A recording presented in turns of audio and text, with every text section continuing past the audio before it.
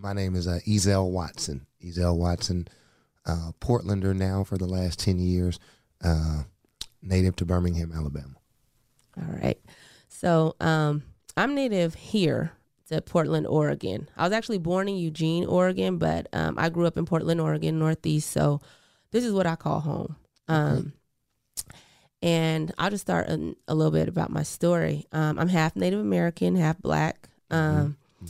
And I was raised by an Oglala Sioux woman. She was from the Pine Ridge Reservation in South Dakota.